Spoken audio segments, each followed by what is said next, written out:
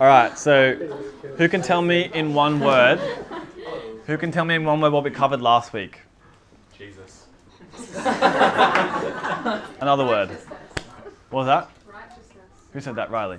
Yeah, righteousness.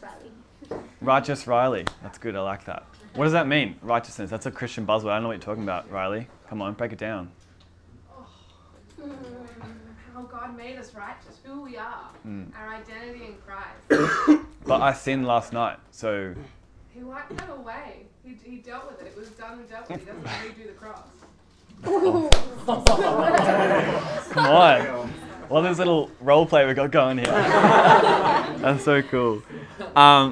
So last week, I read the Bible, and then I told you guys what the Bible said. And the Bible says that God doesn't see you for what you have done. Do you guys get that? God sees you for who Jesus is and who Jesus revealed you to be. He sees you as perfect, righteous, holy, and blameless. If you are in Jesus, if you have faith in him. If not, he still sees you for that potential and he'll chase you after that until you get it, but not yet. So there's more for you if you don't know Jesus. There's more for you. And like I said, all you do, open your heart and say, I want it. Awesome. So, last week.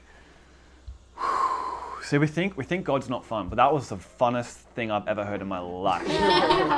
we think beats anything I've ever experienced. Yeah, there you go. See, okay, sorry to put you on the spot, Ben, but you've done drugs in your life, right? Yeah. What's better, drugs or Holy Spirit? And don't lie to me. Holy Spirit. I'll just do a real quick testimony. So, Okay. so we were down at the Australian Open surfing with some of the dudes and Christian surfers, and we were just preaching the gospel and praying for people and stuff. Yeah. And I saw these dudes down at the beach, and I knew they were smoking weed, and I was like, oh, I'll go over. And I was just told them a bit of my testimony, and I was like, guys, I used to do this, and I was I found something so much better, and I was and it's Holy Spirit, and I was do you guys want to experience him right now? And they're like, yeah, I guess. And so I was okay, Oh. God, your presence just fall on this man right now. And he was like, what the heck just happened? And I was like, is that better than weed or what? And then I was just preaching them about that, and they're like, what the heck? Sick. And now they're So good. Yeah. Wow. So it's a million times better. Even a dude that's not a Christian knows it's better. Yeah. So good. A million times better. That's awesome. See, I don't know. I think we get lied to a bit that Jesus is all about religion and rules and boring stuff and church attendance and, oh, last night you did this and I saw that happen. I'm super angry at you. Going to throw a lightning bolt at you now, give your mum cancer. Legit. People think that. People think that in the world. I did wrong, therefore God cursed me with so-and-so and so-and-so. God's good. Good people don't give other people cancer. Do you know what I mean? It's just so simple. But we get so confused. We're trying to figure out God and trying to but this happened to me. I understand it happened to you. I get it happened to you. But there's a devil.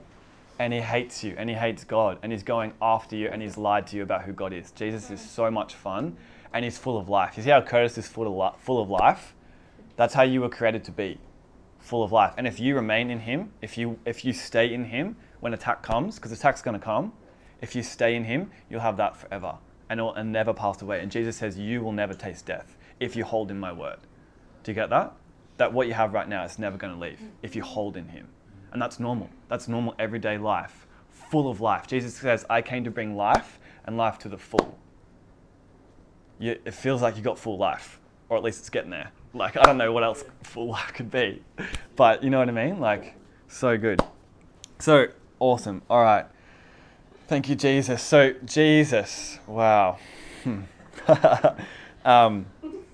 Jesus became sin. God made him who knew no sin to be sin for us, so that in him we might become the righteousness of God. So God put our sin on Jesus, crushed his son, so he wouldn't have to crush you, and then in so doing gave you Jesus' perfect life. So he no longer sees you for what you've done, he sees you for your original value, which is a son or a daughter of God. Created as if you were in the Garden of Eden. He's not angry at you. He loves you. God's not angry at you. He's not mad at you. You might not be living a life pleasing to him, but that's different to his love. He will always love you. He loves you so much. I can't even comprehend it. And do you want to know how I know that? Jesus got crushed instead of you. Like, you're supposed to be the one on the cross. Jesus takes you down, puts himself on there and says, no, I'll take this one. I got this. And while he's doing that, he's praying for the people that are spitting on him. He's like, Father, forgive them. They don't even know what they're doing. These are religious people that are hard-hearted. He's ministered to them for 3 years, called them into him, and they're spitting on him, laughing at him, saying, come on down, Son of God. And he's so not caring about himself right now. He's caring about them. Father, forgive them. They don't know what they're doing. They'll see one day. So that's God. That's love. Oh, Jesus. So last week I said, like, Jesus was crushed for our sins, so God no longer sees you for what you've done. Like, think of the worst stuff that you've done in your life. Everyone's got skeletons in their closets, right? That's a saying. Everyone does. Everyone has things they regret, horrible things from their past. Jesus doesn't see you for that. God doesn't see you for that. He sees you for your created value. And that's what he's always seen. And so I proved that last week, didn't I? Didn't I prove that? Didn't I not take any verse out of context? I read Hebrews 9 all the way through. I read every single verse up to the end. I didn't cherry pick different things trying to make an argument. I read the Bible and I said, God said this. Therefore that means exactly what I just read. Like, my job's not hard. Whatever it says, that's what it means. And I just said, you've been made righteous. You've been made holy and blameless in his sight. Perfect son and daughter. Son or daughter, sorry. Can't be both. And so this week what we're going to do is we're going to talk about what that practically looks like every day of your life.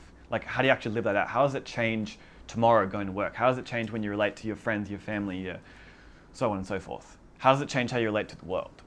How does it change how you relate to your past when someone brings it up? That sort of stuff.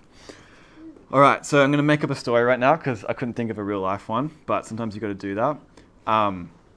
So imagine this father, let's say in Australia, and he's walking along, going to work one day, and he sees this kid begging for food on the side of the street in the city.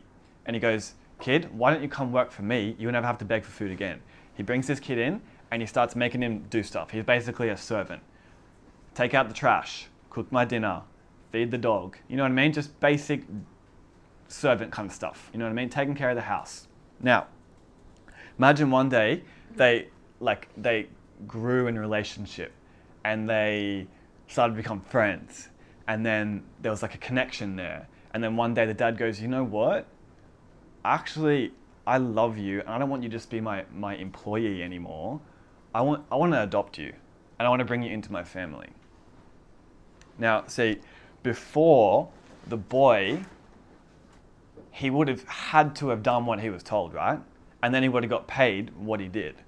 It's just a basic sort of business kind of relationship, a contracted relationship. You had to do what you were told, right?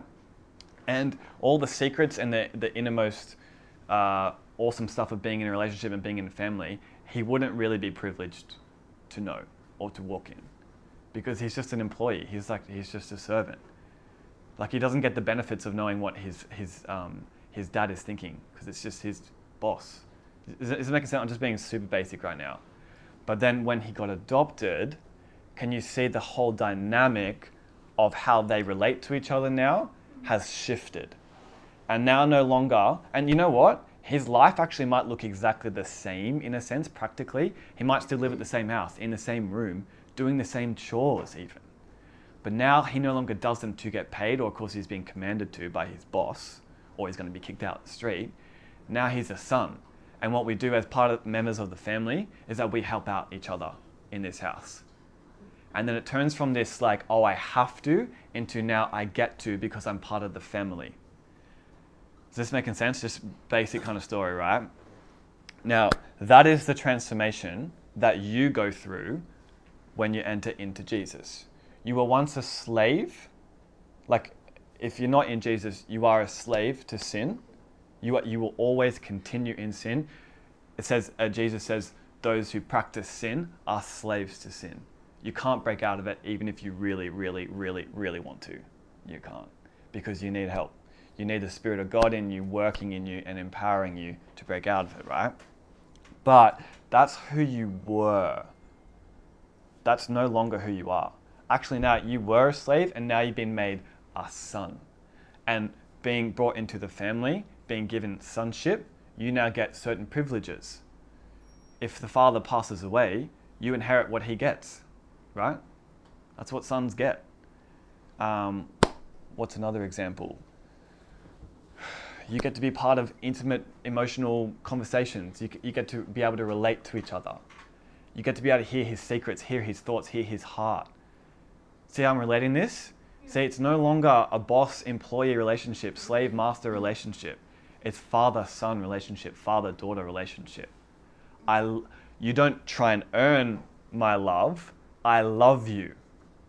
And that's the statement's out there, and then you get to live from that. You live knowing that you are loved, and you can't lose that.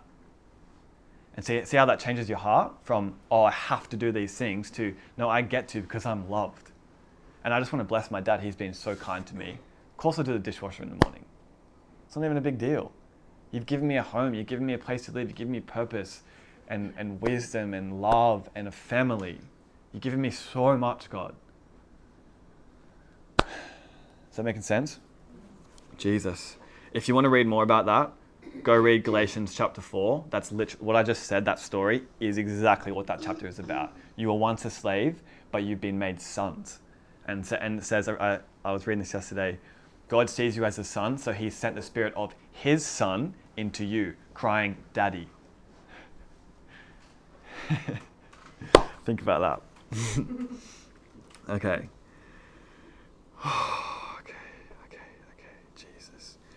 So yeah, like I just said, Jesus says in John chapter 8, 34 to 36, Jesus answered them, truly, truly, I say to you. And when he says that, he means, you're probably not going to believe this, but I promise it's true. He puts that qualifier at the beginning. Truly, truly, I say to you, everyone who practices sin is a slave to sin.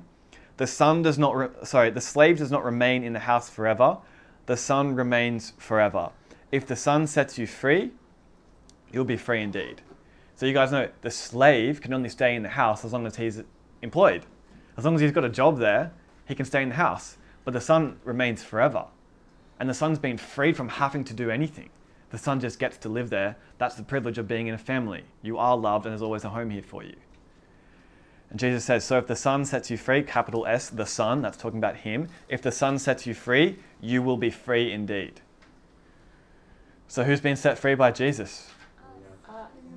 Yeah? Put your hand up if you've been set free by Jesus. Come on, then you're free. You're free indeed.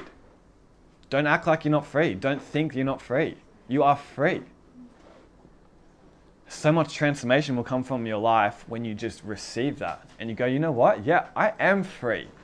Screw thinking I'm still fighting my old past. Screw thinking I'm still fighting this man that's like tempting me, my old man. My old man's dead. I have been set free. Jesus has given me every single reason to walk in righteousness. I no longer have to walk in anything that's not part of who I am. Freedom. No one hates that word either. Freedom.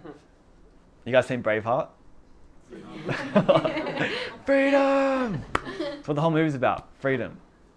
That everyone's caught in slavery and he goes, that's not good enough. I'm going after freedom. William Wells, whatever his name is. Gives his life for it because it's worth fighting for. Galatians 5:1. What does it say? For freedom, Christ has set you free. You're supposed to live a life of freedom. That's your birthright. That's your privilege as being part of the family. You guys following? Awesome. Jesus. Okay. Wow. Okay. And what I want to say from that, if you're free, this is what you're free from. You are free from sin. You are free from the law, having to do stuff to please God, to be a certain person. You are freed from the enemy's hold over us. That's also what Galatians 4 says. You are enslaved to the elementary principles of this world. You're enslaved to demons, basically it's saying. You don't think you are, but that's part of the slavery, is that you think you're free, but you ain't. But you is, in Jesus. Sorry, it's my inner gangster coming out. It's good. So, here's what I'm going to prove to you tonight from the Bible. Prove. I said prove. I'm not messing around. This is my opinion. I am going to prove it to you. It is everywhere in the Word. We have been freed from sin and all its effects and its power over us. We are now free to walk as Jesus did in relationship with God, loving other people. We've been freed from all the crap and freed into a life of love, following after Jesus. Because he lives through us now. Galatians 2:21. No longer I live, Jesus lives through me. And was he free? Man, he was so free. He was not offended at all. And he had every reason to be. He had every reason to be hurt, feel betrayed. My 12 disciples, they left me when I went to the cross. I spent 3 years with those guys. Where were they when I needed them the most? You can't even imagine him saying that, because it's just like, I'm not hurt by you. I'm hurting for you. You shouldn't have done that. Wow. Do you know what I mean? He doesn't, your opinion of him doesn't make him. He knows exactly who he is. Yeah. And you can be like that too, when no one can tear you down. Like you walk up to someone, or I heard a story during the week, someone in Manly walked up to someone and said, hey man, Jesus loves you. And then this person replied back, dude, you just absolutely ruined my day. And that's not the response that you want, but that's what, was it Brad that did that, Brad Wall? Yeah, that's what Brad got. And so what's he going to do with that? Be like, oh, I was just trying to love you. Are you kidding me? Like, you know what? Jesus not for you. See you, man. On your way. See, if you had an ego, you'd probably do that. But Jesus removes your ego because you know exactly who you are because you're loved by God and you're a son. Oh, more. Jesus. Okay, I wrote this down. We no longer ever have to sin ever again. Ever again. Your very nature. Okay, here's why you no longer have to sin ever again. Because your very nature has been remade into the image of Jesus. Right? And I get there's a progressive thing in that as you're transformed by the renewing of your mind. And if you do sin, the Bible says you have an advocate, you have a lawyer. Jesus is defending you before the throne of God, saying, I don't know why he did that, shouldn't have done that, but he's defending you, right? But you never have to sin anymore. Whereas before, you did. You always were going to. It's inevitable. It's an ongoing cycle. There's no breaking out of it. Okay. Your very nature has been changed, and we now have a grace from God, which means we have an empowerment from God to walk just as Jesus did. 1 John 2:6 says, anyone who claims to be in him must walk exactly how he walked. That's a Bible verse. I didn't make that up. If you're claiming to be in Christ, who's claiming to be in Christ? Then you should walk exactly as he walked. Oh, but Nathan, it didn't mean that. It meant this, and that. Where are you getting that from? Why not just receive it? It feels impossible, it seems impossible, but that's what he says. See, God views you as way higher than you think of yourself. You have actually probably quite a low view of yourself compared to what God sees in you. It says he has blessed you in Ephesians 1 with every. Say every. Every. Another word for that is all. All spiritual blessings he said over you. There's nothing that he couldn't have that he could have said that he didn't say. Everything. Holy, blameless, righteous, my son, I love you. You're amazing. Let's do this together.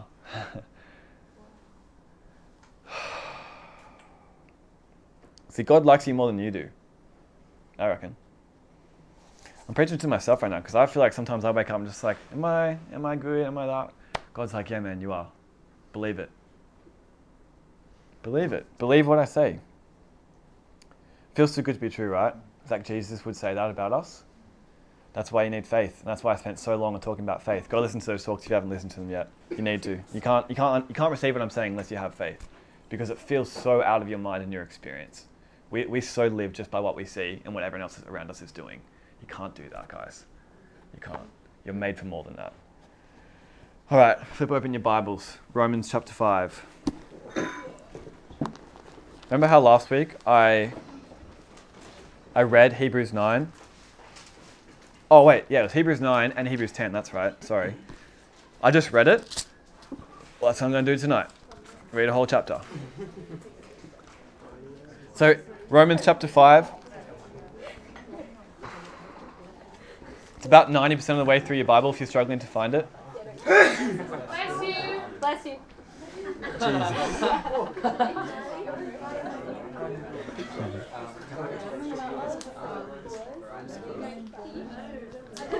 All right, ready?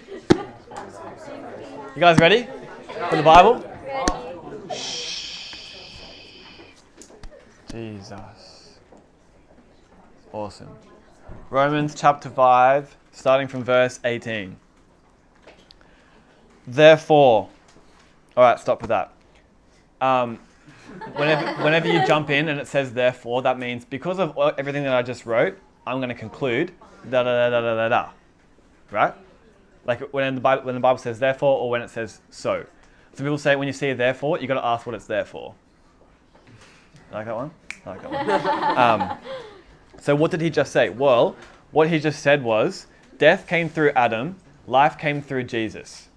Death spread to all men through sin, and life is spreading to all men through righteousness, through what Jesus has done. So Adam was this. You can see your old self in Adam, by the way. That's who you were. And now Jesus is this.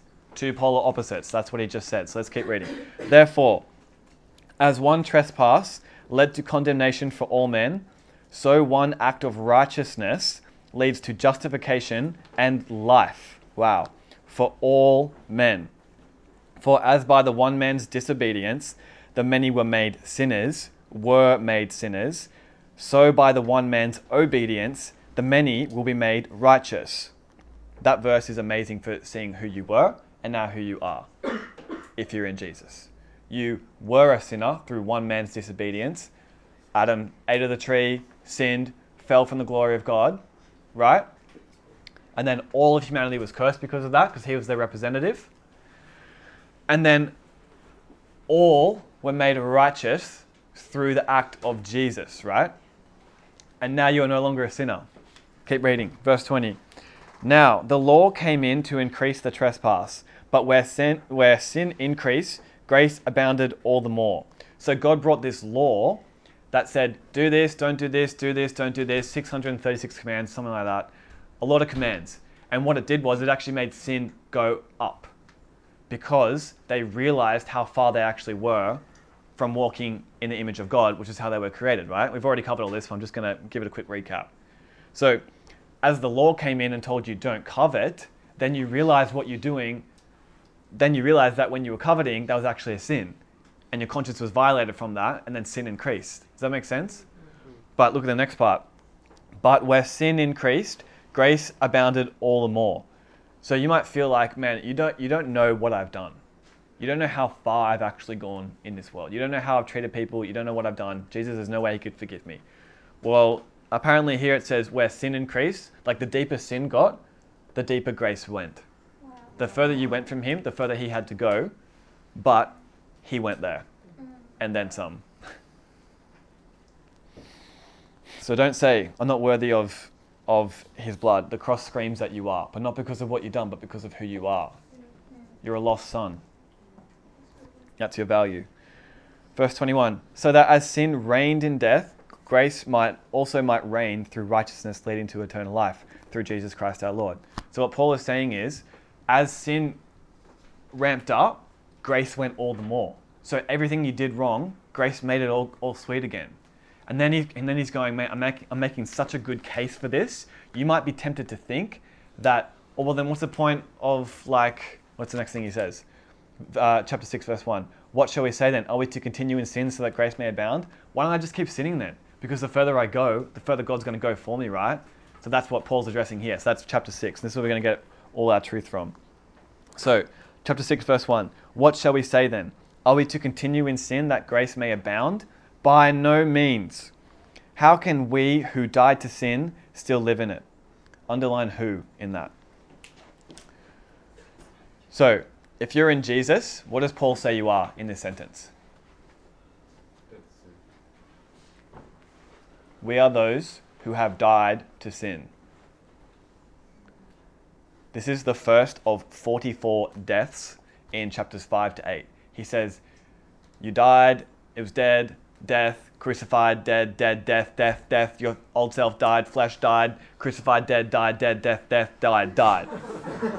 He's trying to prove a point here because you'll argue with him, yeah, but I still feel tempted, I still feel this, I still feel that. He goes, your old man died times 44 so that you might believe it. And that's one of the first. How can we who died to sin still live in it? See how he's talking about identity there? You ask a question and you go, but like, can we just continue in sin because grace is going to just cover it all? And he goes, don't you know who you are? Don't you know who you are? You are those who have died to sin. How the heck can you keep on living in it if you've died to it? That makes no sense what you're asking. That's the key, out of sin. If you're trapped in a cycle of sin, you keep on doing what you don't want to do. The key is identity. Know who you are. The main verse I'm going to pull out from this chapter, verse 11. Just skip down there for 1 second. We'll cover it more in depth later. So you must also consider yourselves dead to sin and alive to God in Christ Jesus. This is chapter 6 of Romans. So the 6 chapters before this. That is the first command. There's been no other commands in the entire book. And it says, you must consider yourself dead to sin and alive to God in Christ Jesus. Do you guys consider yourselves that way? Or you're still like, oh, I'm still growing, Nath. I'm still struggling. Like, it's actually really hard. Like, you're putting a lot of pressure on me right now. I don't like this. It doesn't start like that. It actually says, even in the next verse 13. Wait, was it verse 13? Yeah, verse 13. But halfway through, but present yourselves to God as those who have been brought from death to life, and your members to God as instruments for righteousness. Who here has honestly before God presented themselves as someone who has been brought from death to life? Who does that in their heart, in their mind, every day? Because that's what he's asking you here. Present yourselves to God that way. Speak to God and say, God, I know what you did for me. You destroyed my old man. You crucified him on the cross. He is dead. And now I am no longer a slave to sin. I am dead to sin and alive to God in Christ Jesus. Start every day like that. And you watch that sin that's got you tight. You watch that try and hang on for dear life. Because it won't be able to. Because that you're speaking truth and truth will overcome that.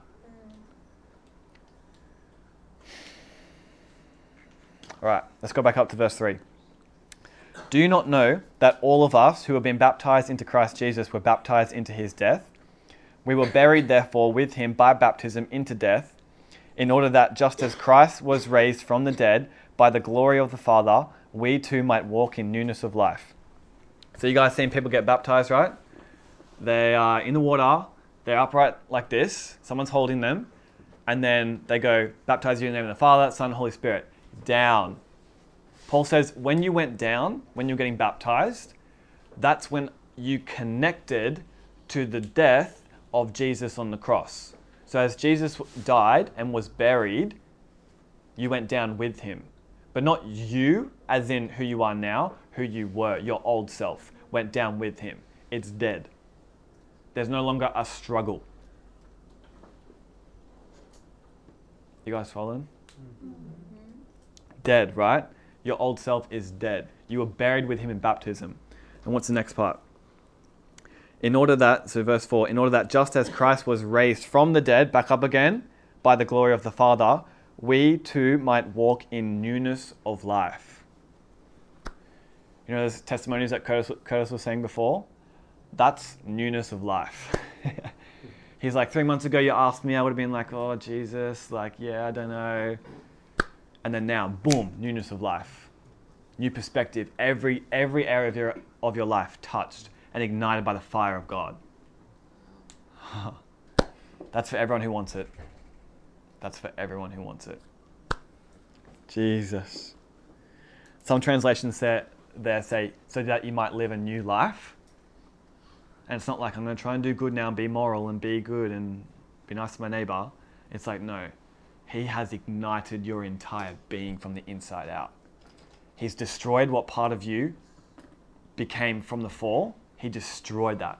It's dead. You are a new creation in Christ Jesus. And then he raised it back up. So then he raises back up in you. And now Jesus lives through you. And now all we do is we just follow the ministry of Jesus. Love God, love other people. So simple, guys. We make this so complex. We're like, but Nathan, I'm this, I'm that, I'm struggling, I'm this. It's just like, you just receive this. Consider yourselves dead to sin and alive to God in Christ Jesus. Receive it. Even just now, receive it. I'm dead to sin. Maybe you've never said that in your mind. Jesus. Verse 5. For if we have been united with him in a death like his, we shall certainly, sorry, I get excited by these words. We shall certainly be united with him in a resurrection like his. We know. Say no. No. Do you know? Yes. Good.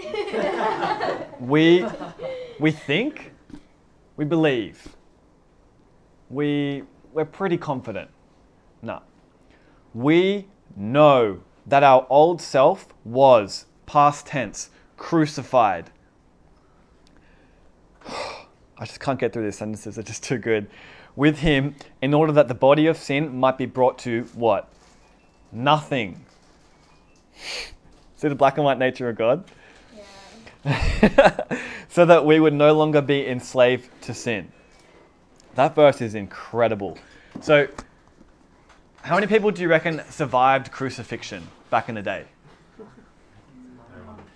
0. That's a good answer. Because it was one of the most brutal ways to die that the human body could ever experience, right? And he just said, we know that our old self was crucified. It's dead. It's not dying. It's not wounded. And you're not in a battle with it. What you're in a battle with is belief. I don't know if that's true, Nath. It feels a little bit, you're pushing it a bit far. Am I? I am literally reading sentence by sentence here. And I'm saying nothing that this is not saying. I've not spoken about some theologian who says his opinion. I'm not drawing on footnotes. I'm not cherry picking verses. I'm reading the word. I'm reading God's word, and it is. Wow. We know that our old self was crucified with him in order that the body of sin might be brought to nothing, so that we would no longer be enslaved to sin. Verse 7. For one who has died has been, past tense, has been set free from sin. I told you I'd prove it. and I said that like it's hard. Is there any other possible interpretation for what I'm saying right now? Is there any other possible scenario where you go, Nath, I don't know if it's dead. I think it's still in a fight in me. When I first became a Christian, I said, okay guys, where does I remember asking this at some conference, and I said to them, but where does sin come from once you've become a Christian? And this guy said to me, bless his heart, it's the best that he knew how. I'm not blaming him, but he's wrong. He said, no, he's wrong. He said, yeah, it's like two knife-fighting monkeys within you. So you got the flesh and then you got the new self, and they're always in battle. And sometimes the flesh wins, sometimes the new self wins. But I don't see that here. I see the old self is dead. I see one dead monkey, and one monkey with his dagger raised, being like, "It's over. It's done." Can you repeat that? Yes, I can. Verse 7. For one who has died has been set free from sin. Simple. That's it. That's my sermon. That's my big idea. That's my point.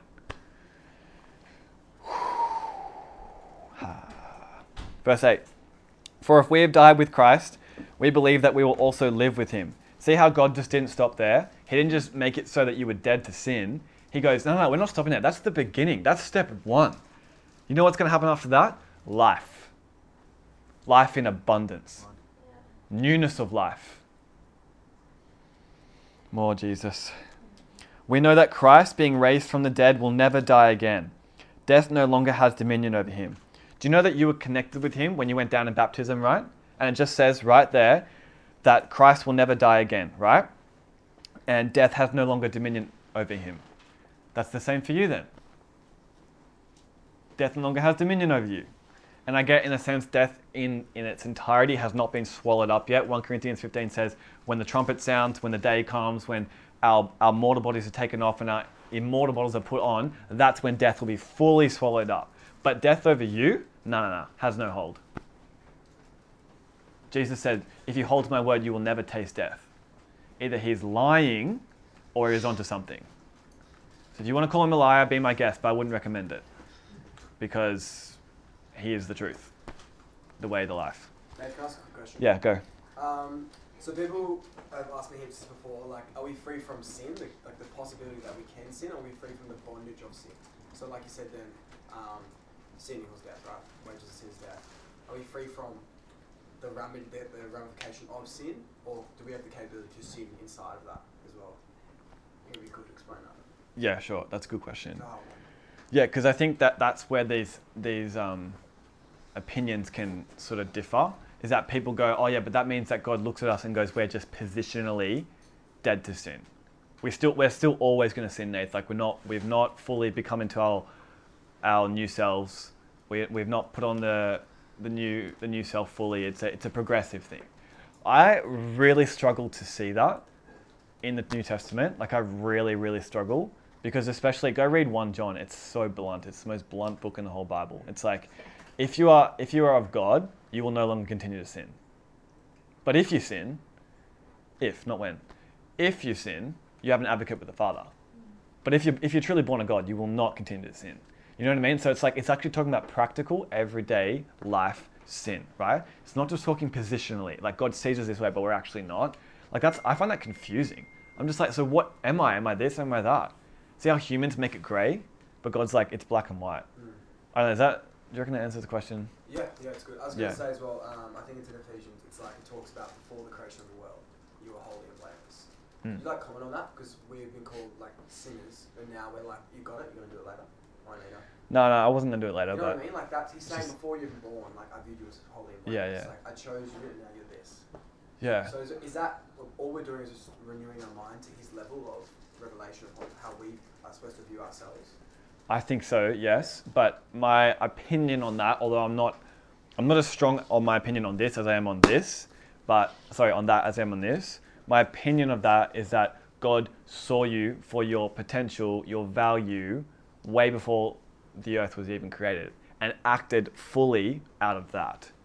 You know what I mean? Like was moved towards you out of that, rather than, am I a sinner? Am I this? Am I that? It's all over the place. Like one day he acts to you like this, one day he acts to you like this. He's always seen that as the long-term goal and picture before the foundation of the world. But there was a point where we were, by very own natures, sinners and trapped in that cycle. That's undeniable for me. You know what I mean? Yeah, awesome. Good questions though. Anyone else questions? I know this stuff brings up stuff. I'll deal with it more as we go though, if you've got questions. Sweet, more. Verse 9. No, wait, verse 10. For the death he died to sin once for all, black and white. But the life he lives to God. So guess what life you're going to live? Verse 11. So you must also, first command in all of Romans, so you must also consider yourselves dead to sin and alive to God in Christ Jesus. You got to get that that's the first command in the whole book. The rest of the book is just theology. What happened, what Christ did, what people did. The first command shows up. What is it? Consider yourselves dead to sin and alive to God in Christ Jesus. If you take no other practical thing away from tonight, take that away. I am someone who is dead to sin, and I'm someone who is alive to God in Christ Jesus. Easy. Verse 12. Let not sin therefore reign in your mortal body. Whoa. Paul, you just said 55,000 times that my old self was dead. Why are you telling me not to let sin therefore reign in my mortal body? So that this is where it hits home, because you're like, my experience is I still struggle with sin, or I'm still fighting this, or I'm still getting there, and I'm still this, I'm still that. So that's why he writes, therefore, because of everything I just said, don't let sin reign in your mortal body. Right? He's saying you no longer have a sinful nature. But you know what? Neither did Adam and Eve, and they still sinned. And do you know how that happened? The enemy tricked them by twisting God's word. Now we're talking. He can make you think you're still battling your old man. How? Twisting the word of God. Making you grow up in an environment where you look down on yourself and down on yourself and down on yourself and never actually take the guts and the strength to approach the throne boldly and say, I am someone who is dead to sin and alive to God in Christ Jesus. Because it feels wrong. Because you've been taught otherwise that you're actually this wretch, this worm, this, that. You know what I mean? talking down. So when a verse like this hits, you go, couldn't mean that, move on. See? And he can get you to sin by faith because you believe that you're still a sinner and you're still fighting the old self. But you ain't. The old self is dead. What you're fighting is the enemy, and what you're fighting is the strength to stand and believe what God's word says. That's why everything that does not proceed from faith is sin, because you have to receive this by faith. Awesome. Let not sin therefore reign in your mortal body to make you obey its passions. So that means he would only write that if it's a possibility for sin to reign through you. Who here, as like experientially as a Christian, has still struggled with sin after they've been saved? There you go. Paul says to you guys, to me included, I have definitely struggled with it after I've been saved. Let not sin therefore reign in your mortal body. How do you do that? He just told you 11 verses before that. The old self is dead. Consider yourselves dead to sin and alive to God in Christ Jesus. It's how you view yourself. That's the key. So you can have perfect theology of what God is like, and I reckon the church at large has pretty good, at least foundational understanding of what God is like saved by grace through faith. I'm so thankful that someone taught me that when I was younger, lest I walk off into works and, you know what I mean, into more religion, you know what I mean? But maybe we don't have that good of a picture of ourselves because it feels right to go, no, I'm pathetic, I'm this, I'm that, because God's amazing, praise you God, praise you God, praise you God. Dude, that's religion, that's human mindsets. Do you know what it says in Romans 8 that he's going to glorify you? But we go, no, it's all about the glory of God, glory of God, glory of God. Yeah, it is all about the glory of God, but you know what he does? He glorifies you. You lift him up, he lifts you up. You lift him up, he lifts you up. Forever, forever, forever, forever. That's what Jesus modeled. Father, glorify yourself through me, and I will glorify myself through you.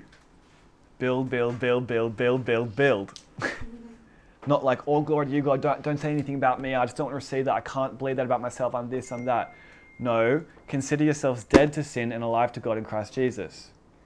You have to view yourself that way. When you wake up tomorrow morning and look in the mirror, what are you going to think? Oh, hey you, dead to sin and alive to God in Christ Jesus, how you going? You still dead to sin and alive to God in Christ Jesus? Yeah. Let's go live like that then. Oh, baby. Come on. More Jesus. Verse 13. Do not present your members to sin. Members is like body, physical nature. Do not present your members to sin as instruments for unrighteousness, but present yourselves to God as those who have been brought from death to life. And your members to God as instruments for righteousness. So present yourself to God every day as someone who is righteous. Do that. Present yourself to him. If you present yourself to me, what would you do? You'd be like, Nath, here I am. I'm this, I'm that. This is my name. This is what I do. Okay, we'll take that and do that to God. I am dead to sin and alive to God in Christ Jesus. Verse 14. For sin will have... Oh my gosh, here's another one.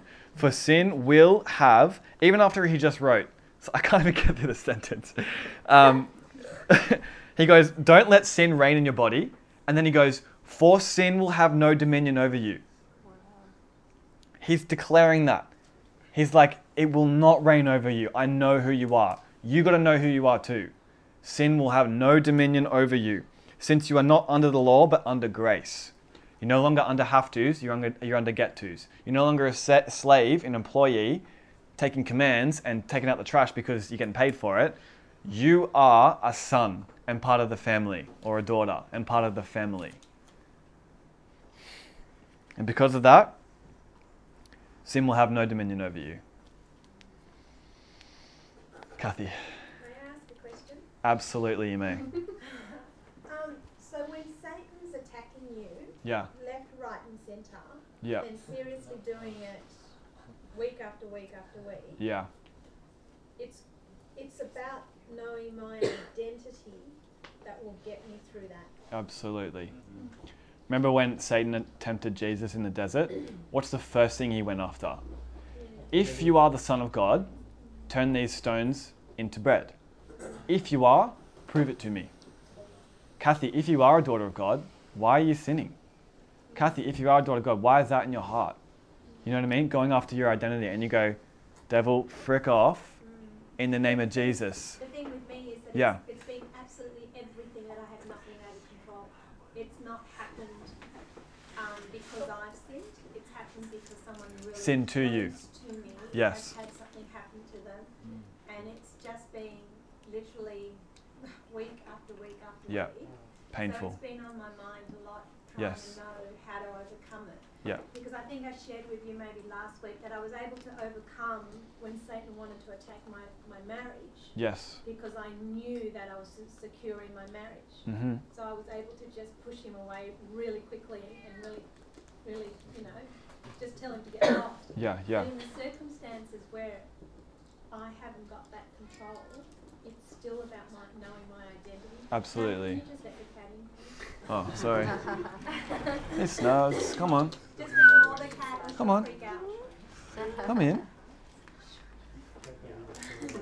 Okay, I keep think going. in times like that, though, isn't it? Okay, Apart that's it. from like knowing your identity, if it's things out of your control, it's resting on the faithfulness of God and who He is, and knowing He's going to provide, that He's there. Yeah, And that's but I it. don't actually have a problem with that. Mm. I know through all that God is good because I know it's Satan. Okay? But Yes. it's just I still just get so overwhelmed with Okay. the things that are happening. Because you feel out of control or hopeless, like you can't do anything about it, and it's just this mayhem, chaotic thing. Because even when I'm in my best time with God, He'll just throw something at me, and I'm not even expecting it because I Yeah. just think I'm really good, and I'm not expecting it, and it's just and it's not like He throws one thing. He's at the moment been throwing quite a few of them, so it's just like, yeah, sorry, if that was a bit too hard. I'll leave it there. No, it's a very good question, because I think sometimes you'll get this understanding, revelation of who you are in Jesus, but then everything around you is just like mayhem. And it's like, how do I deal with that? Well, the thing is, you can't really be like, in a sense you can pray, believe that God's going to, His hand over the whole situation, right? And have hope and strengthen that hope, because He's good and He always listens and He always says yes to something that's good from His children, right? I think with what you're talking about, I think you're saying, I'm caught in this thing of like, I'm hurting for other people. And that's where the enemy gets you. Is that sort of what you're saying? I think, I don't want to share what the things No, are, you don't have to. I don't. But, and he seems to choose the one person that I feel can probably hurt me the most, and does it to that person a lot. And I'm just thinking, come on, I've got to get that person out, got to get him out of there. Yeah, for sure. Anyway.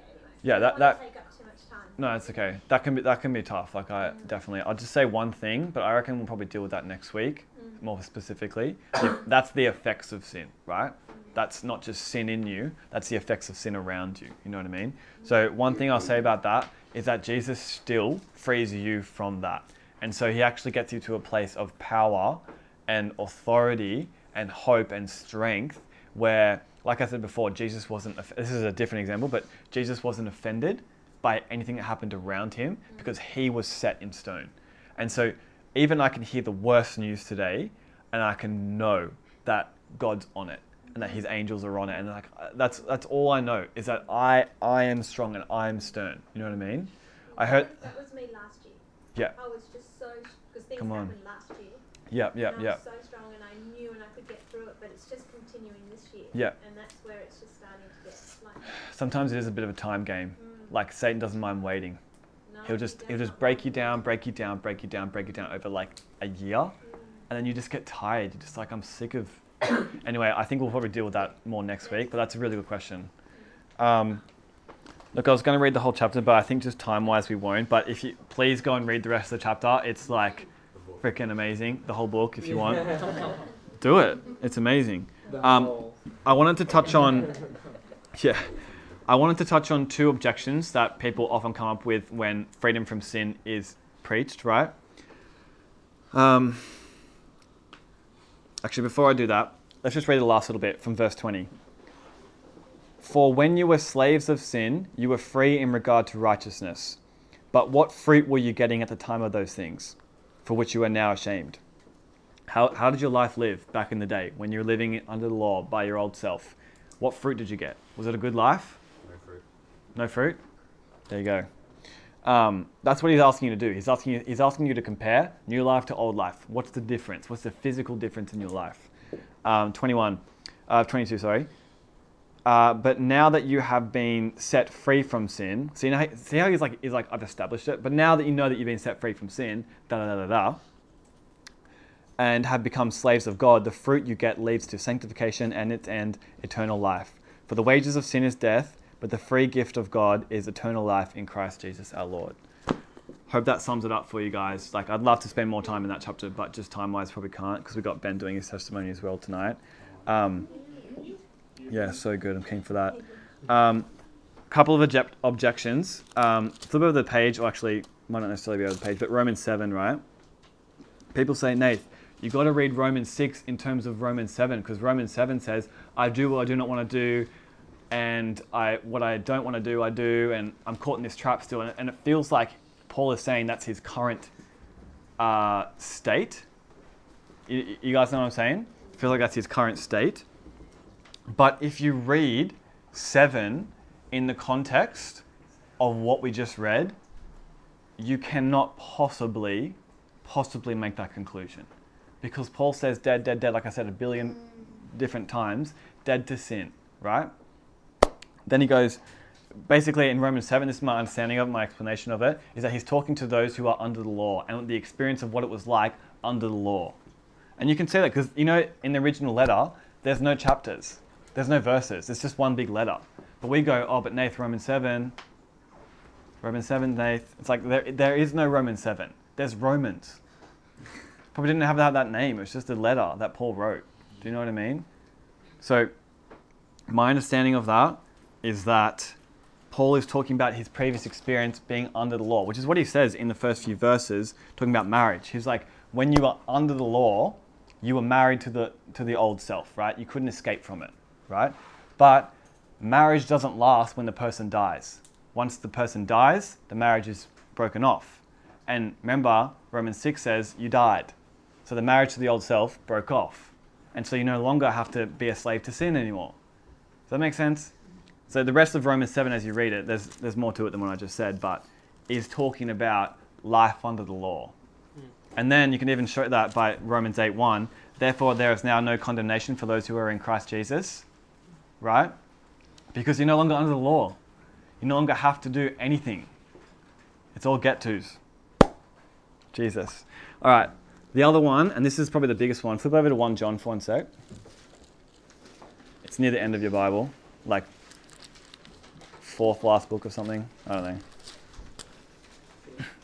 5th. Always a one up. Forgiven. 1 John 1. So people say you can't be free from sin. You're always going to sin because of 1 John 1:10, right? And 1 John 1:10 says, if we say we have not sinned, we make him a liar and his word is not in us. Okay, I actually agree with that. At the first time that you would read that, you probably would go, oh yeah, actually, technically that is saying you're always going to be sinning. Because anyone who says that they doesn't have sin is always going to be a liar.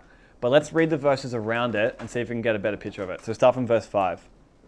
This is the message we have heard from him and proclaim to you, that God is light and in him is no darkness at all. If we say we have fellowship with him while we walk in darkness, we lie and do not practice the truth. But if we walk in the light, as he is in the light, we have fellowship with one another, and the blood of the blood of Jesus, his son, cleanses us from all sin. Highlight that. Cleanses us from all sin. If we say we have no sin, we deceive ourselves and the truth is not in us. If we confess our sins, he is faithful and just to forgive us our sins and to cleanse us from all unrighteousness. Again, highlight that. If we say we have not sinned, we make him a liar and his word is not in us. So, I'll read it a bit more in just a sec. But if it's talking about day by day, if we say we have not sinned, we make him a liar and his word is not in us. If it's talking day by day, then you're right. But if he's talking big picture, which for me, all those verses that I just read are talking very big picture. God is light, in him is no darkness at all. If we walk in the light, we will be cleansed from all unrighteousness. We will be cleansed from all sin by the blood of Jesus. This is very big picture stuff, right? Huge. So I think verse 8 and verse 10, if we say we have no sin, we deceive ourselves, or we're liars, right? Verse 8 and verse 10 are also big picture. So what I think that's saying is, if you're claiming to not have a need for a savior at all. Does that make sense? Rather than, I'm always going to be sinning every single day. If we say we have no sin, right? What it's saying is, if you're trying to claim that you don't need Jesus at all, you don't need a savior at all because you've never sinned, well then you're a liar and the word is not in you. Everyone's sinned. Everyone's fallen short of the glory of God. Everyone needs a savior. That's what I think it's saying. And you can prove that by keep reading. Chapter 2, verse 1. My little children, I love that. I'm writing these things to you so that you may not sin. I'm writing them to you so you may not sin. Next. But if anyone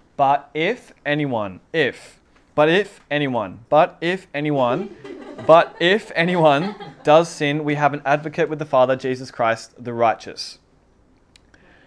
And I heard this today from someone else. I didn't make this up. But someone goes, I think it was Chris Valentin. He was like, you see how it says we need an advocate when we sin? We actually need a lawyer to defend us when we sin. Do you know why we need a lawyer? Because every excuse that you had originally for sinning, Jesus has removed. So now you actually need a lawyer to defend you. Because before you could have said, well, I got a sinful nature. Well, this, well, that. I'm still got the old man. I'm still under the law, whatever. Yeah, actually you were. You're always going to continue to sin. But now you actually have no reason to say I'm still going to be sinning. Does that make sense? Removed every reason for you to go, I sinned because da-da-da-da. No, sorry, that's not okay. That is not okay. And therefore you need an advocate, you need a lawyer, Jesus to defend you. Awesome. Let's keep reading. He is the propitiation for our sins, which means he took them away, and not for ours only, but also for the sins of the whole world. And by this we know that we have come to know him. If we keep his commandments, whoever says, I know him but does not keep his commandments is a liar, and the truth is not in him. See how blunt it is? So blunt. But whoever keeps his word, in him truly the love of God is perfected. By this we may know that we are in him. Whoever says we abide in him ought to walk in the same way in which he walked, free from sin, in righteousness. It's right there, guys. Study it yourselves. Just read it. Just read it and receive it and believe it. That's it. It's so simple. It's right there. And then if you don't believe that, you can keep going and read chapter 3. It is so explicit, just like those who are born of God do not continue in sin. Those who are born of God do not continue in sin. They actually walk righteous, it says. You can go read that yourself. I don't have time for that. Anybody got time for that? So, 2 questions that come up. People say, okay, Nath, are you saying that we're never going to sin again, that we're already perfect? I'm not saying that in terms of you are guaranteed to never sin again. You still can. You still can. It's just no longer part of your nature. It's no longer predestined that you're going to be sinning like it was before because you were caught under the law, like I've already said, right? You can still sin. That's why it says 1 John. But if you do, like he gave you at least a little bit of wiggle room. If you do, Jesus, he's going to defend you. Do you know what I mean? But there's not a lot of wiggle room because what you are called to is to live free from sin. The whole book of 1 John makes that so obvious. And don't be condemned right now. See, maybe you didn't even know this before you even came here tonight. Be like, Nath, I'm still in sin. I feel so crap right now. Like, you make me feel horrible. Just receive it. That's the best thing you can do, is just receive what I'm saying. And just receive his word and go, you know what? Yeah, that's right. Like, I shouldn't be sleeping with my girlfriend. What am I doing? Why am I still hanging out with those guys and getting drunk every single Saturday night? It's been years now. I just gotta, yeah, that's it. I know I'm dead to sin. I'm alive to God in Christ Jesus. I know it's who I am. That's who I am. I've known it for so long. I'm sick of feeling guilty. I'm sick of feeling condemned, and my conscience is seared. I'm over it. I'm sick of it. I'm done. That's a good response. Not like, oh, I feel so crap. God must hate me right now because even though I'm hearing this stuff about freedom from sin, I still can't even receive that. Don't do that. Follow the thoughts of the thoughts of the mind that are going to lead you to life, lead you to Jesus, right? To live like Him. Awesome. And another question that comes up is, so do we have to keep on repenting if we've been freed from sin? And what if we do sin? Like, do we have to keep on repenting? Okay, let me give you an example. Let's say we're parents and we have children, and our children do something wrong. Let's say you've got a boy and a girl, and the boy whacks the girl in the face when they're young, right? And you're like, that ain't cool, I got to make that right. So you go up to him and you say, you need to apologize to your sister right now because that was horrible. And he walks up to her and he goes, I'm sorry, and walks away. Is the parent in any way pleased by that? Probably not. What does the parent actually want? Okay, he wants genuine, right? But does he want genuine words? I'm so sorry I did that to you. Oh my gosh, I can't believe I hurt you. But the heart's just like, I'll do it again tomorrow, probably. See, what God wants is not necessarily the words, oh God, I'm so sorry, I'm this, I'm that. You just repent by changing the way you think. You know what? That's so not me. That's so not me. That's repenting. That's what God's after. Because He's after leading you to life. He's not after you saying the words. He's not methodical like that. He's not like, just say this sentence and I'll forgive you. I just love that sentence when you say that sentence. So good. Say, Father, forgiveth me for my sins. I can't speak King James, sorry. You guys know what I'm saying? He's after the fruit of repentance. He's not after the sentence. He's after, are you gonna keep on living that way? Are you still gonna keep on thinking that way and living that way? I want you just to stop doing that. And that's why when Jesus came, when Jesus preached the Sermon on the Mount, did He make it easier or harder to follow the law? Harder. He goes, you say that you shall not have adultery with someone, but I say if you have even a lustful thought in your heart, you have already committed adultery with her. And so He goes, you don't get it. It's not about you ticking the boxes and say, oh, I never committed adultery in my marriage. It's about you having a heart that thinks that's repulsive. And that's the reality in Jesus, because He gives you His heart. You know what I'm saying? Jesus. All right, my last little bit, then Ben's getting up here. Whew, Jesus' name. All right, here's how to practically carry this out every single day, if you're wondering. Don't fight your old man. Don't fight your sin. Don't go, oh, get out of here, devil, da, da, da. You present yourselves to God. I am someone who has died to sin. That is who I am. I don't feel that way. I don't even experience that way. Last week I didn't live that way, but that is who I am. Because, why? He said so. It is written. Am I right? That's faith. Elevating what He says above even your own life. That is who I am. That's it. Step one, that's it. It's a one-step program. Receive what He said. It's so simple, guys. We make it so complex.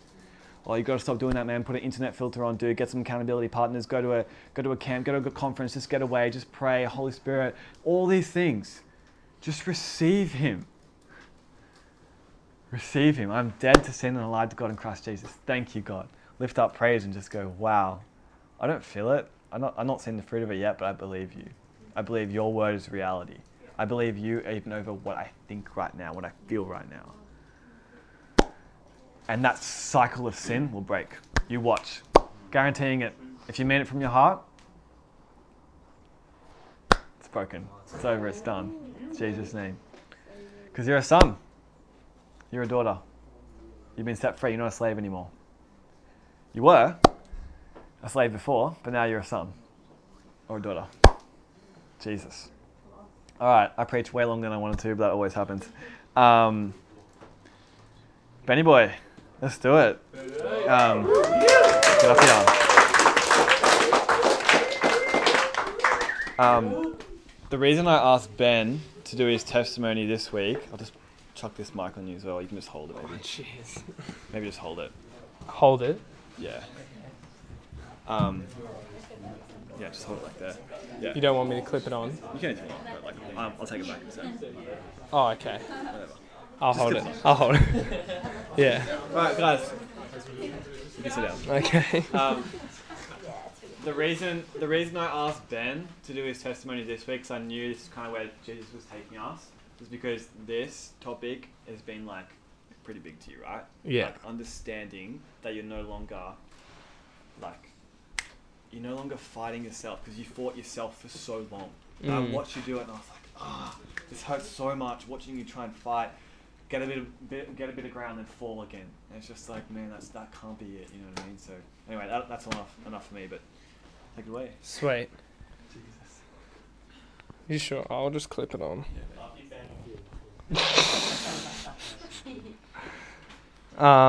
Sweet.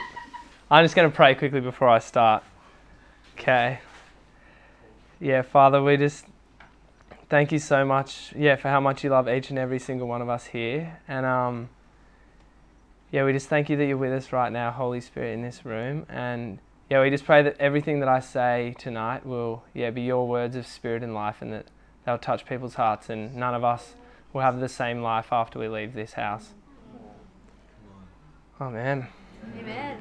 Sweet. So, my name's Ben, by the way. I'm 21, and Nath asked me to share my story, so that's what I'm going to do. So, I've got brought up in a Christian family with mum and dad over there. They're just awesome lovers of Jesus.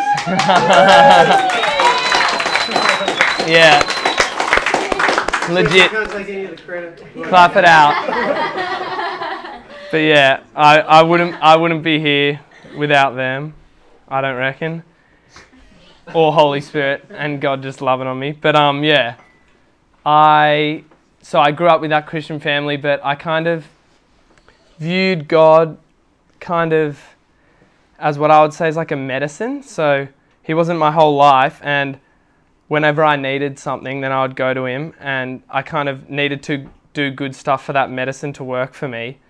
And so, this life was just full of ups and downs and stress and being tired and depressed and anxious about everything. Yeah, and the worst of all about it was like, because I knew the truth was like, I felt so condemned because I was believing that I had to do all this good stuff and I couldn't do it because I was trying out of my own self, being like, I'm trying not to sin, and just sin, and then just be like, frick, and just feeling like so condemned by all of that.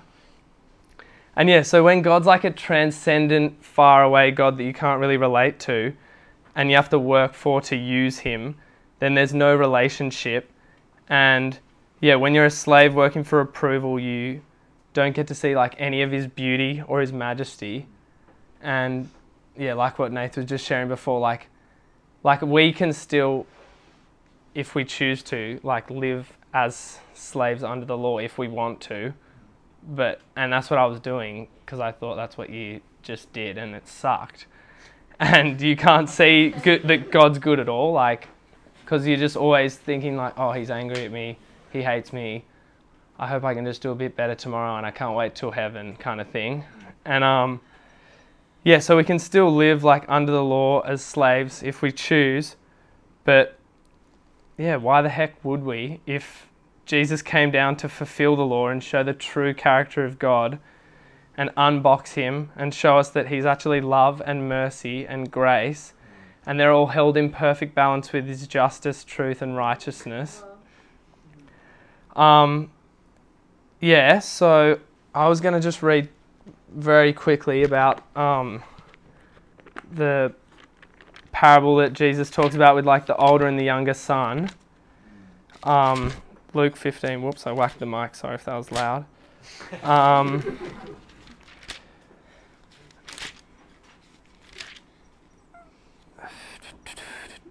Okay, so basically Jesus is just teaching some people right now, and I'll just read through it real quick and then kind of give you a little overview thing. So, and he said, there was a man who had 2 sons, and the younger of them said to his father, Father, give me the share of property that is coming to me.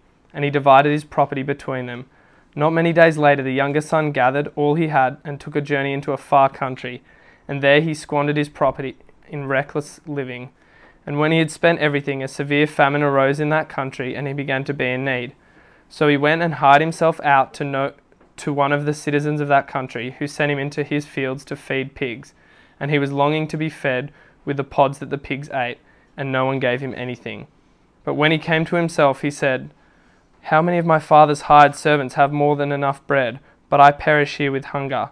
I will arise and go to my father, and I will say to him, Father, I have sinned against heaven and before you. I am no longer worthy to be called your son. Treat me as one of your hired servants." And he arose and came to his father. But while he was still a long way off, his father saw him and felt compassion, and ran and embraced him and kissed him. And the son said to him, "Father, I have sinned against heaven and before you. I am no longer worthy to be called your son." But the father said to his servants, "Bring quickly the best robe and put it on him, and put a ring on his hand and shoes on his feet. And bring the fattened calf and kill it, and let us eat and celebrate. For this my son was dead and is alive again. He was lost and is found." And they began to celebrate. Now his older son was in the field, and as he came and drew near to the house, he heard music and dancing. And he called one of the servants and asked what these things meant. And he said to him, "Your brother has come, and your father has killed the fattened calf, because he received him back safe and sound." But the older brother was angry and refused to go in. His father came out and entreated him. But he answered his father, "Look, these many years I have served you, and I never disobeyed your command. Yet you might never give me a young goat, that I might celebrate with my friends. But when this son of yours came, who has devoured your property with prostitutes, you killed the fattened calf for him." And he said, "Son, you are always with me, and all that is mine is yours. It was fitting to celebrate and be glad, for this your brother was dead and is alive. He was lost and is found." So, that's pretty awesome, I reckon, because that's God's heart for everyone, is that, yeah, he just loves you and wants to be your dad. And, yeah, I didn't really understand that at first.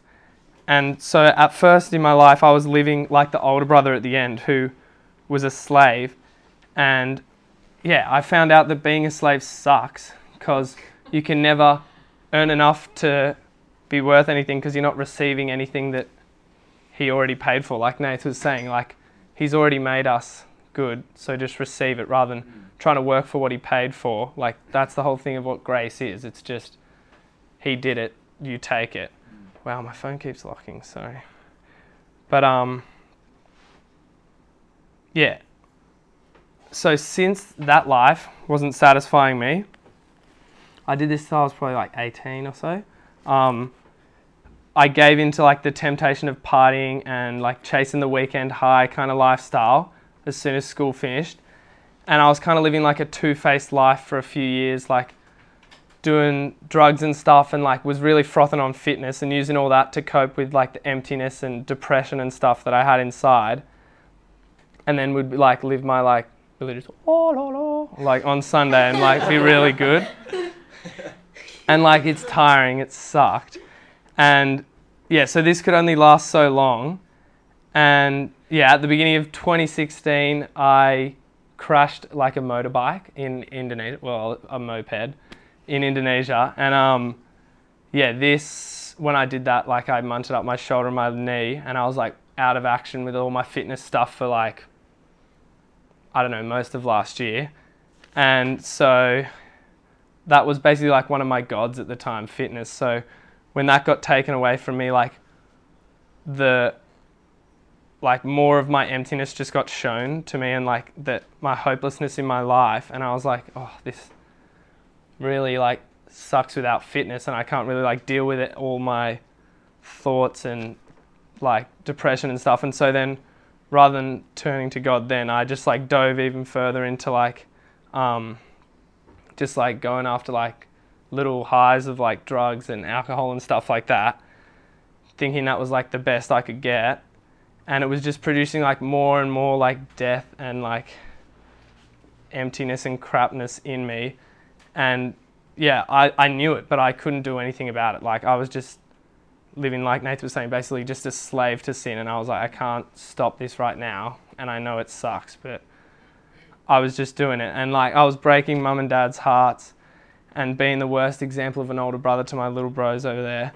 And I was like purposely running from God because I I knew I could never reach him from walking to him, and people were trying to help me, like mum and dad especially. They were just like planting truth in me all the time, but like I wouldn't receive anything, and like the way they described it is they just see like death in my eyes when they're talking to me, and nothing would go in. But they just stayed faithful in prayer and their life regardless.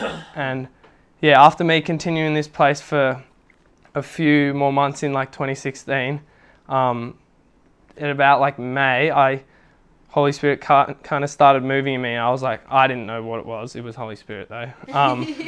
To just start reading the Bible again. And so I just started at the beginning of the New Testament in Matthew, and I was like, okay, I'm just going to like read it because, I don't know, I was just so over everything in life. I was like, may as well try something. And so I just started, and then I was like, whoa, this is actually like, I don't know, better than what I remembered. And so then I ended up reading the whole New Testament because I was like pretty into it, and noticed that I'd missed so much awesome stuff, and yeah, what the Word was really about. And reading it really challenged how I was living and how like we as a body, as the church, were operating.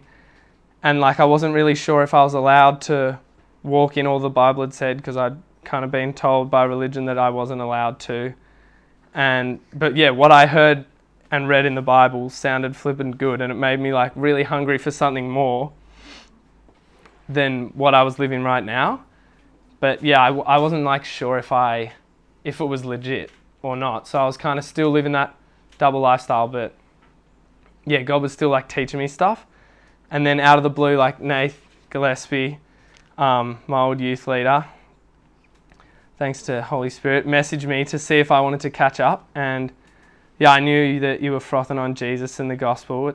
And so I was like, yeah, okay, sweet. See if he like knows how to help me basically or something. And then, yeah, we caught up, and you were just sharing with me like the truth of the gospel of the kingdom, about my identity being defined by Jesus and not what I'd done. And yeah, reassured me that what I read in the Bible is not like only just okay to live out now, but like it's what we're made for, to live it out. And yeah, also that like the Bible's actually made for us to see who we are, which I'll just quickly jump to James 1.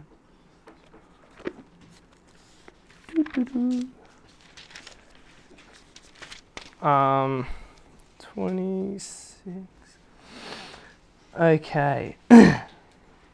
No, not James 1:26. Where is it?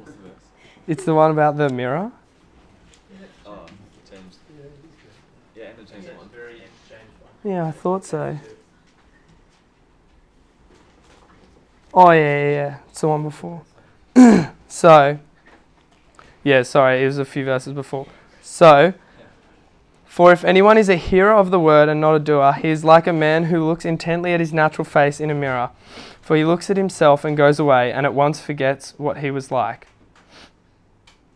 So, the Bible's like actually made for us to read as a mirror. And we're supposed to look in it and see ourselves and be like, oh, this is who I am. And I was like, yeah, I did not know that. That's pretty cool. Like you read it and it actually teaches you about who you are. And yeah, Nath gave me some podcasts to listen to as well, which I really didn't think that I would actually listen to because I never listened to talks at all. But I listened to the first one on the Monday after we caught up on the Friday. And yeah, I felt like everything I'd seen in the Bible that was challenged, like the guy who was speaking, just delivered it in like the most simple way, because the gospel is simple. And I tried to just make it so confusing, but it's just what it says, it means. And I was like, what the heck? My mind just got blown. And from when I started to listen to those, yeah, my brain was getting exploded because I tried to fit God inside my head and all the different amazing parts of him and who I was. There's too much to fit inside your head because he's a big God. So my brain exploded. And yeah, after that, I saw in the worship night group that someone shared about like God talking to them when they were running, which was weird because I didn't really know that God talked to you as well. But then it reminded me of something that happened 2 months earlier that I completely forgot about, which was like God had actually came and spoken to me. And so I will read you what he said because it was pretty awesome. Okay, so this was like one night. This was while I was reading through the New Testament, still pretty lost, but seeing that there's something there in the New Testament, but didn't really. So I was still lost though, and I came home after like a night of like doing some stuff, and then I was like coming down from it and I was just like out the back of the house, just feeling like just depressed and over life and being like, I don't know. And then I was looking up in the sky, and like it was all dark, which was like felt nice to me for some reason. And then there was the moon, which is annoying me so much because it was just this one bit of light, and I was like, this is just pissing me off. So I went inside to go to sleep, and shut all my curtains, closed the door, just to make it as dark as I could so that I could go to sleep. And then when I went to lie down on my bed, randomly a light just appeared in my room. And I was like, what the heck? How is there a light in my room right now? And then as soon as I realized that I had no idea where a light in my room came from, God just started to speak to me about who I actually was and how he saw me regardless of where I was. And so he said, your life has crowded me out. You've surrounded me and swarmed me in darkness. Let my light fill your life and you will see me and what life should be. Have faith in my love and it will bring you perseverance and in turn character. This will show you that you can do all things through Christ. I will strengthen you and my plans aren't to harm you but to prosper you. Faith is all it takes. You can move mountains with my power and the hope I bring you. Rest in my arms, child, and let me guide you on that path. Stop running from my embrace. My love for you is endless. You will see these fruits through having faith in that light you can see. Don't lose heart, child. I chose you and I will bring fruits from you. Your harvest will be plentiful in my name. I will let you use my name when you are filled with my light. Call on me, child. Do not run or fear, for I am with you. I will not forsake you. My Son has paid the price. The Spirit of God is in you. Share the treasure.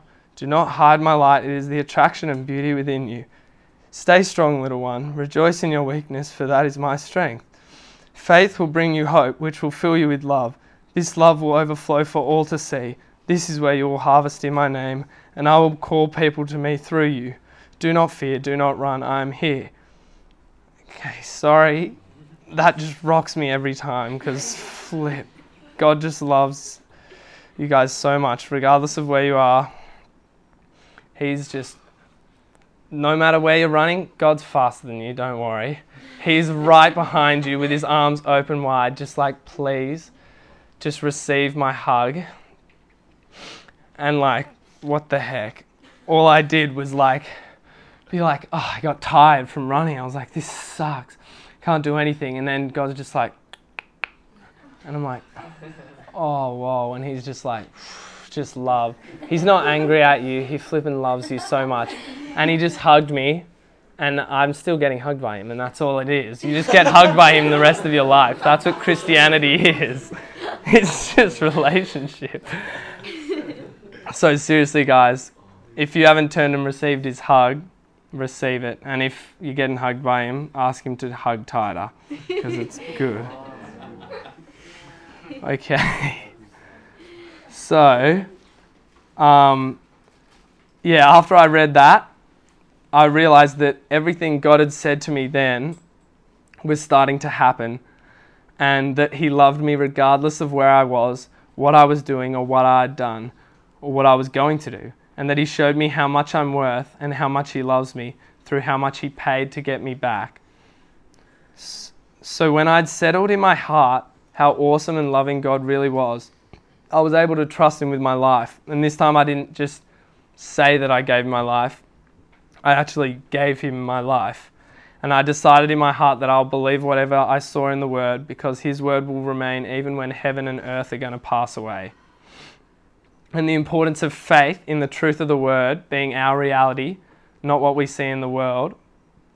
And when we grip faith in what Jesus' blood has paid for, and we fix our eyes on Jesus and see ourselves through his eyes and then what his blood paid for, it begins to become manifest in our lives because it's what he's paid for. It's like he has made us a righteous tree, and you're just like, oh, wow, I'm a righteous tree.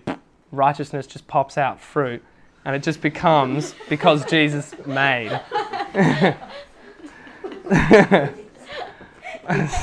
So, I used to think I could only experience very low amounts of what Jesus' blood paid for now on the earth. But when I stepped out in faith in his word and decided to never raise it above what I was feeling or what was happening around me, then his word began to make reality around me the way that he intended it. And shifting my mentality from trying not to sin to wanting to know God more and see myself and others through his eyes completely changes the way you live. Because what you focus on, you are drawn towards. And if you focus on not sinning in your own strength, but believing you have to sin, then you're inevitably going to sin, and probably sin more than if you weren't even thinking about sin in the first place. And so, I decided I'm going to just believe his word from what he says, and that it's reality, and that the only trustworthy thing is these pages. And when I did that, the whole Bible just started to come to life, and I just couldn't stop reading it. And every spare second I get, I just want to read it because it's so good, and it shows us who we are and who God is when we're reading with the Holy Spirit who lives in us and guides us into all truth. And then my sin just started to fall off me because my motives changed from trying not to sin and to looking who God made me to be, like what Nath was saying, about just shifting that mentality on like sinner to actually righteous. And it's like, all I did was be like, oh, well, I'm just going to believe his word because his word says it. And then it just starts to fall off. And to be honest, one day I was like, what the heck? Like, I haven't even been trying not to sin at all, and I don't even want to. And like, no, it's just all falling off me. And then, when you receive the identity that God has given you with thankfulness through the eyes of grace, it becomes all about relationship with you, your Father, and your big brother Jesus and the Holy Spirit. And all you want to do is just know each other more and hang out. But I just want to challenge you guys to take God for his word, because he literally raised it above his name, the most powerful thing that exists. And you have to get really humble and accept that you might not know everything and you might not see it all now, but truth sets you free. So do it, because you'll be free. And it's pretty good. It's joy of the Lord. You get free from truth. And when you do that, you'll be able to receive that God is truly good, because it is written that, like what Nate literally just read in 1 John, that in him is light and there is no darkness. I read that just after I decided that I believed the Bible, and I was like, oh, that doesn't make sense to my head, but I'm just going to believe it. And then I was like, all my preconceived ideas of God just started to fall away, because you just unbox God and let his word be who he is, not who you think he is. And it's like, does it say that in him there is light and there is no darkness? Okay, then he is just light and there is no darkness. So no darkness can come from him because he's all light. And oh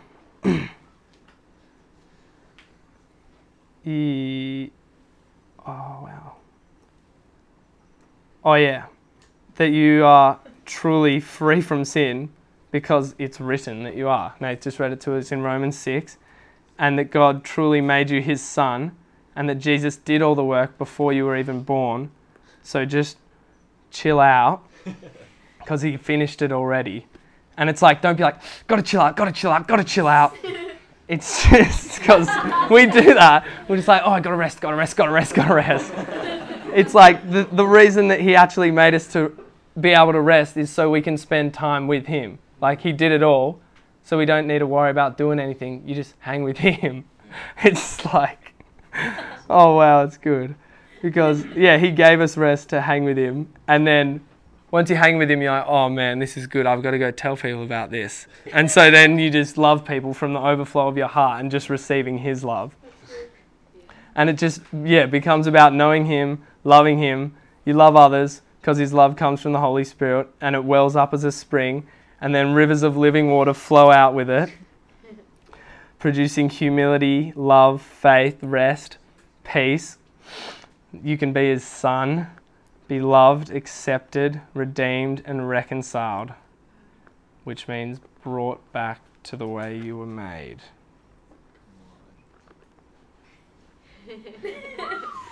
That was pretty good, by the way we were made. If you read creation how it was, I liked it. So, my worth was defined by what Jesus paid. He paid with his life and precious, perfect blood. So my worth is what the Creator put on my life, not what other people have said. And this frees you from anything anyone else says, and to see others' worth and be able to love them because you see how much they're worth because Jesus paid that exact same price for them as well. And that we were the joy set before Jesus. So it's like he was up there just like frothing with God in heaven, and they were just having the best like chilling times. And then Adam and Eve stuffed up, and he's like, just like, come on, send me, please, please, please, I would love to go down. And because he sees the joy set before him, which was us, having a relationship with us, and that is all, like he did it all just so he could know each and every one of you, because he loves you. And he actually emptied himself of his divinity. So he was still fully God, but all his divinity got emptied. And then he came as a man to this earth. And think about this as well, like, so the God of the universe sat inside Mary's womb for 9 months doing nothing, just been like, not even thinking, because he was a baby. And then he got born. Like, what the heck? Why would you do that? That's not even the good part yet. Seriously. And then he was a kid. Just think the God of this world came, and he was a kid, then he was a teenager, then he was an adult, he worked, and then he got persecuted, brutalized, beaten, killed, and separated from his Father, all just so that he could know each and every one of you, because he loves you. And you can't love Jesus without just receiving his love. And you can't receive his love if you don't think he's good. You won't. And you won't think he's good if you think he's the author of every work in this world. And so my mind was actually really at war with this, because I had like weird views of how stuff happened in the world. But then, thankfully, Jesus guided me to John 10. Yeah. And this was after I'd said I believed the Bible, so I'll just read this to you as well. So this is basically the Pharisees had misinterpreted God's character. Everyone had, because all they'd seen him through was the eyes of the law. And so Jesus is just coming and being like, this is actually the character of the Father, and I'm going to show you guys through the Good Shepherd. And so he goes, truly, truly, I say to you, he who does not enter the sheepfold by the door, but climbs in by another way, that man is a thief and a robber. But he who enters by the door is the shepherd of the sheep. To him the gatekeeper opens. The sheep hear his voice, and he calls his own sheep by name and leads them out. When he has brought out all his own, he goes before them, and the sheep follow him, for they know his voice. A stranger they will not follow, but they will flee from him, for they do not know the voice of strangers. This figure of speech Jesus used with them, but they did not understand what he was saying to them. So he tried to explain to the Pharisees there about the character of God, and that he's straight up. He won't be like a sneaky robber going through the side, but only a thief does that. And he who enters by the door is the shepherd of the sheep. And when the sheep hear his name, and he calls his own sheep by name and leads them out, when he has brought out all his own, he goes before them, and the sheep follow him, for they know his voice. A stranger they will not know. Blah, blah, blah. They didn't really get it. And then Jesus is like, okay, I'll try and say it another way. Truly, truly, I say to you, I am the door of the sheep. All who come before me are thieves and robbers, but the sheep did not listen to them. I am the door. Not me, by the way, I'm pointing to me, but it's Jesus. If anyone enters by me, he will be saved and will go in and out and find pasture. The thief comes only to steal and kill and destroy. I came that they may have life and have it abundantly. I am the good shepherd. The good shepherd lays down his life for the sheep. So I just decided to believe verse 10, that the thief is the one that comes only to steal and kill and destroy. The thief's the devil, by the way. And Jesus came that we may have life and have it abundantly. And that he would lay down his life for his sheep because he's good. And Jesus came to reveal who the Father was. So he just revealed him in a nutshell there, basically. And I was like, okay, so anything that produces life, that's from Jesus. Anything that produces death, that's from Satan. You can basically polarize it. It makes everything pretty straightforward. And so then when I realized that he actually was good, I could receive his love fully. Oh man, it's so good when you receive his love fully. And you can start to see the massive price that he actually paid for us. And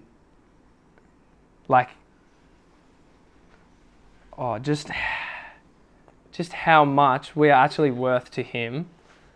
And I just wanted to quickly play a song, which the song is usually... Oh, dang, it's low battery. Just sing it for us. Yeah. Oh, I don't have a guitar, and I can't play guitar.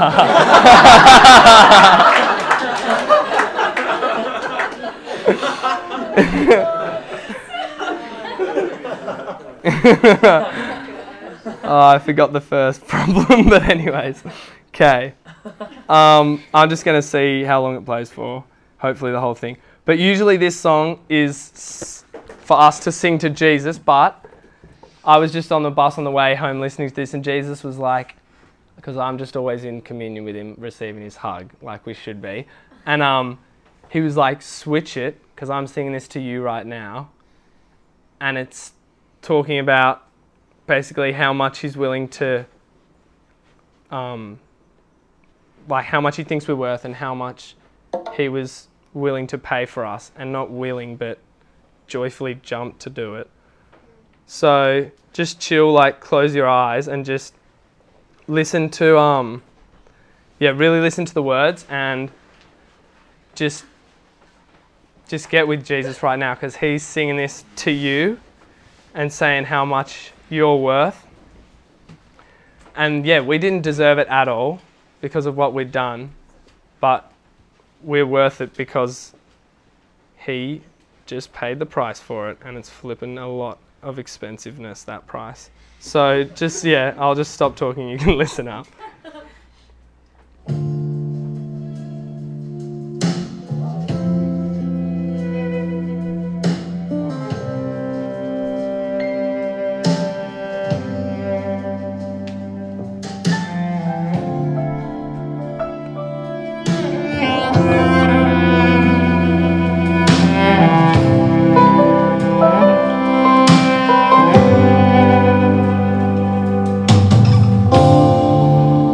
Covered in shame, hiding my face, I owed a debt I could not pay.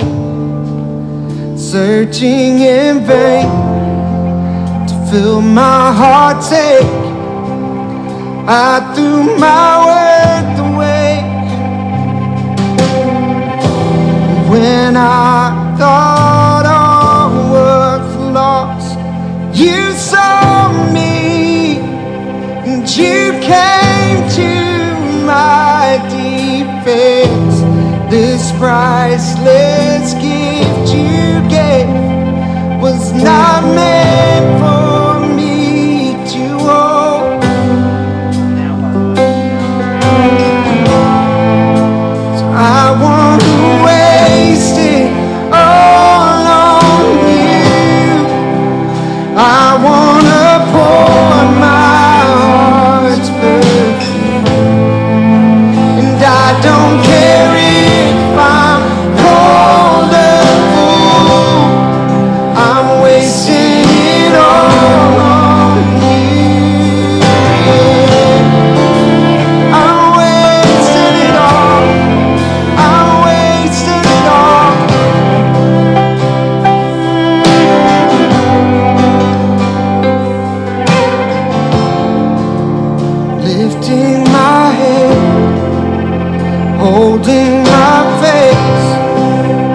wiping my endless tears away. You unlocked my heart, whispering grace. How could I leave this place? Oh, when I'm here at your feet, I can feel you. All the voices fade away. I will spend all my days giving back the love you gave. Oh, and I'm gonna waste it all on you. I'm gonna pour my heart to you, and I don't care if I'm gonna Critical Battle, Peace Church. waste it all. Oh, there we go. Anyways, sorry about that. But yeah, by the way, sorry, I actually forgot. Just the chorus. Yeah, I meant to say just the chorus, not the verse. Hopefully, Holy Spirit led you into that anyway. But He helps me in my weakness. Sweet. But Ben's going to post that just in case you want to listen to the rest of the song Yeah. onto the Facebook page. Yeah, that's what I was going to say. Nah. Awesome. Oh, good. Yeah, that's it. Sweet.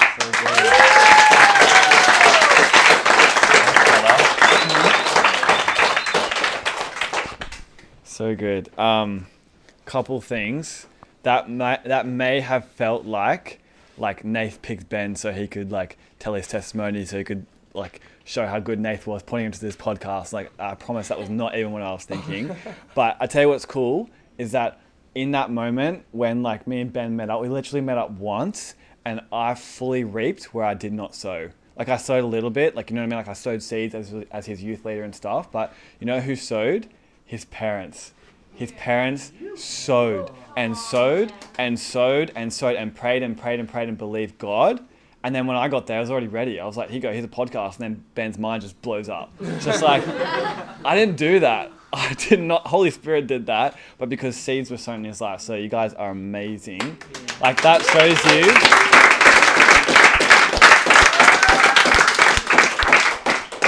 You guys want to know the power of prayer? This is the power of prayer. Legit. A year ago, he's not this guy. Like, I was hanging out with you, and you're not this dude. Like, you're not even close to this dude. It's just crazy.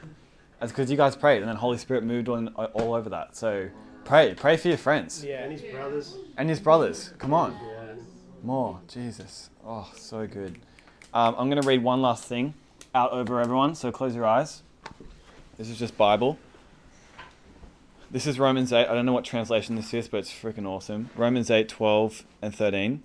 Therefore, dear brothers and sisters, you have no obligation to do what your sinful nature urges you to do. For if you live by its dictates, you will die.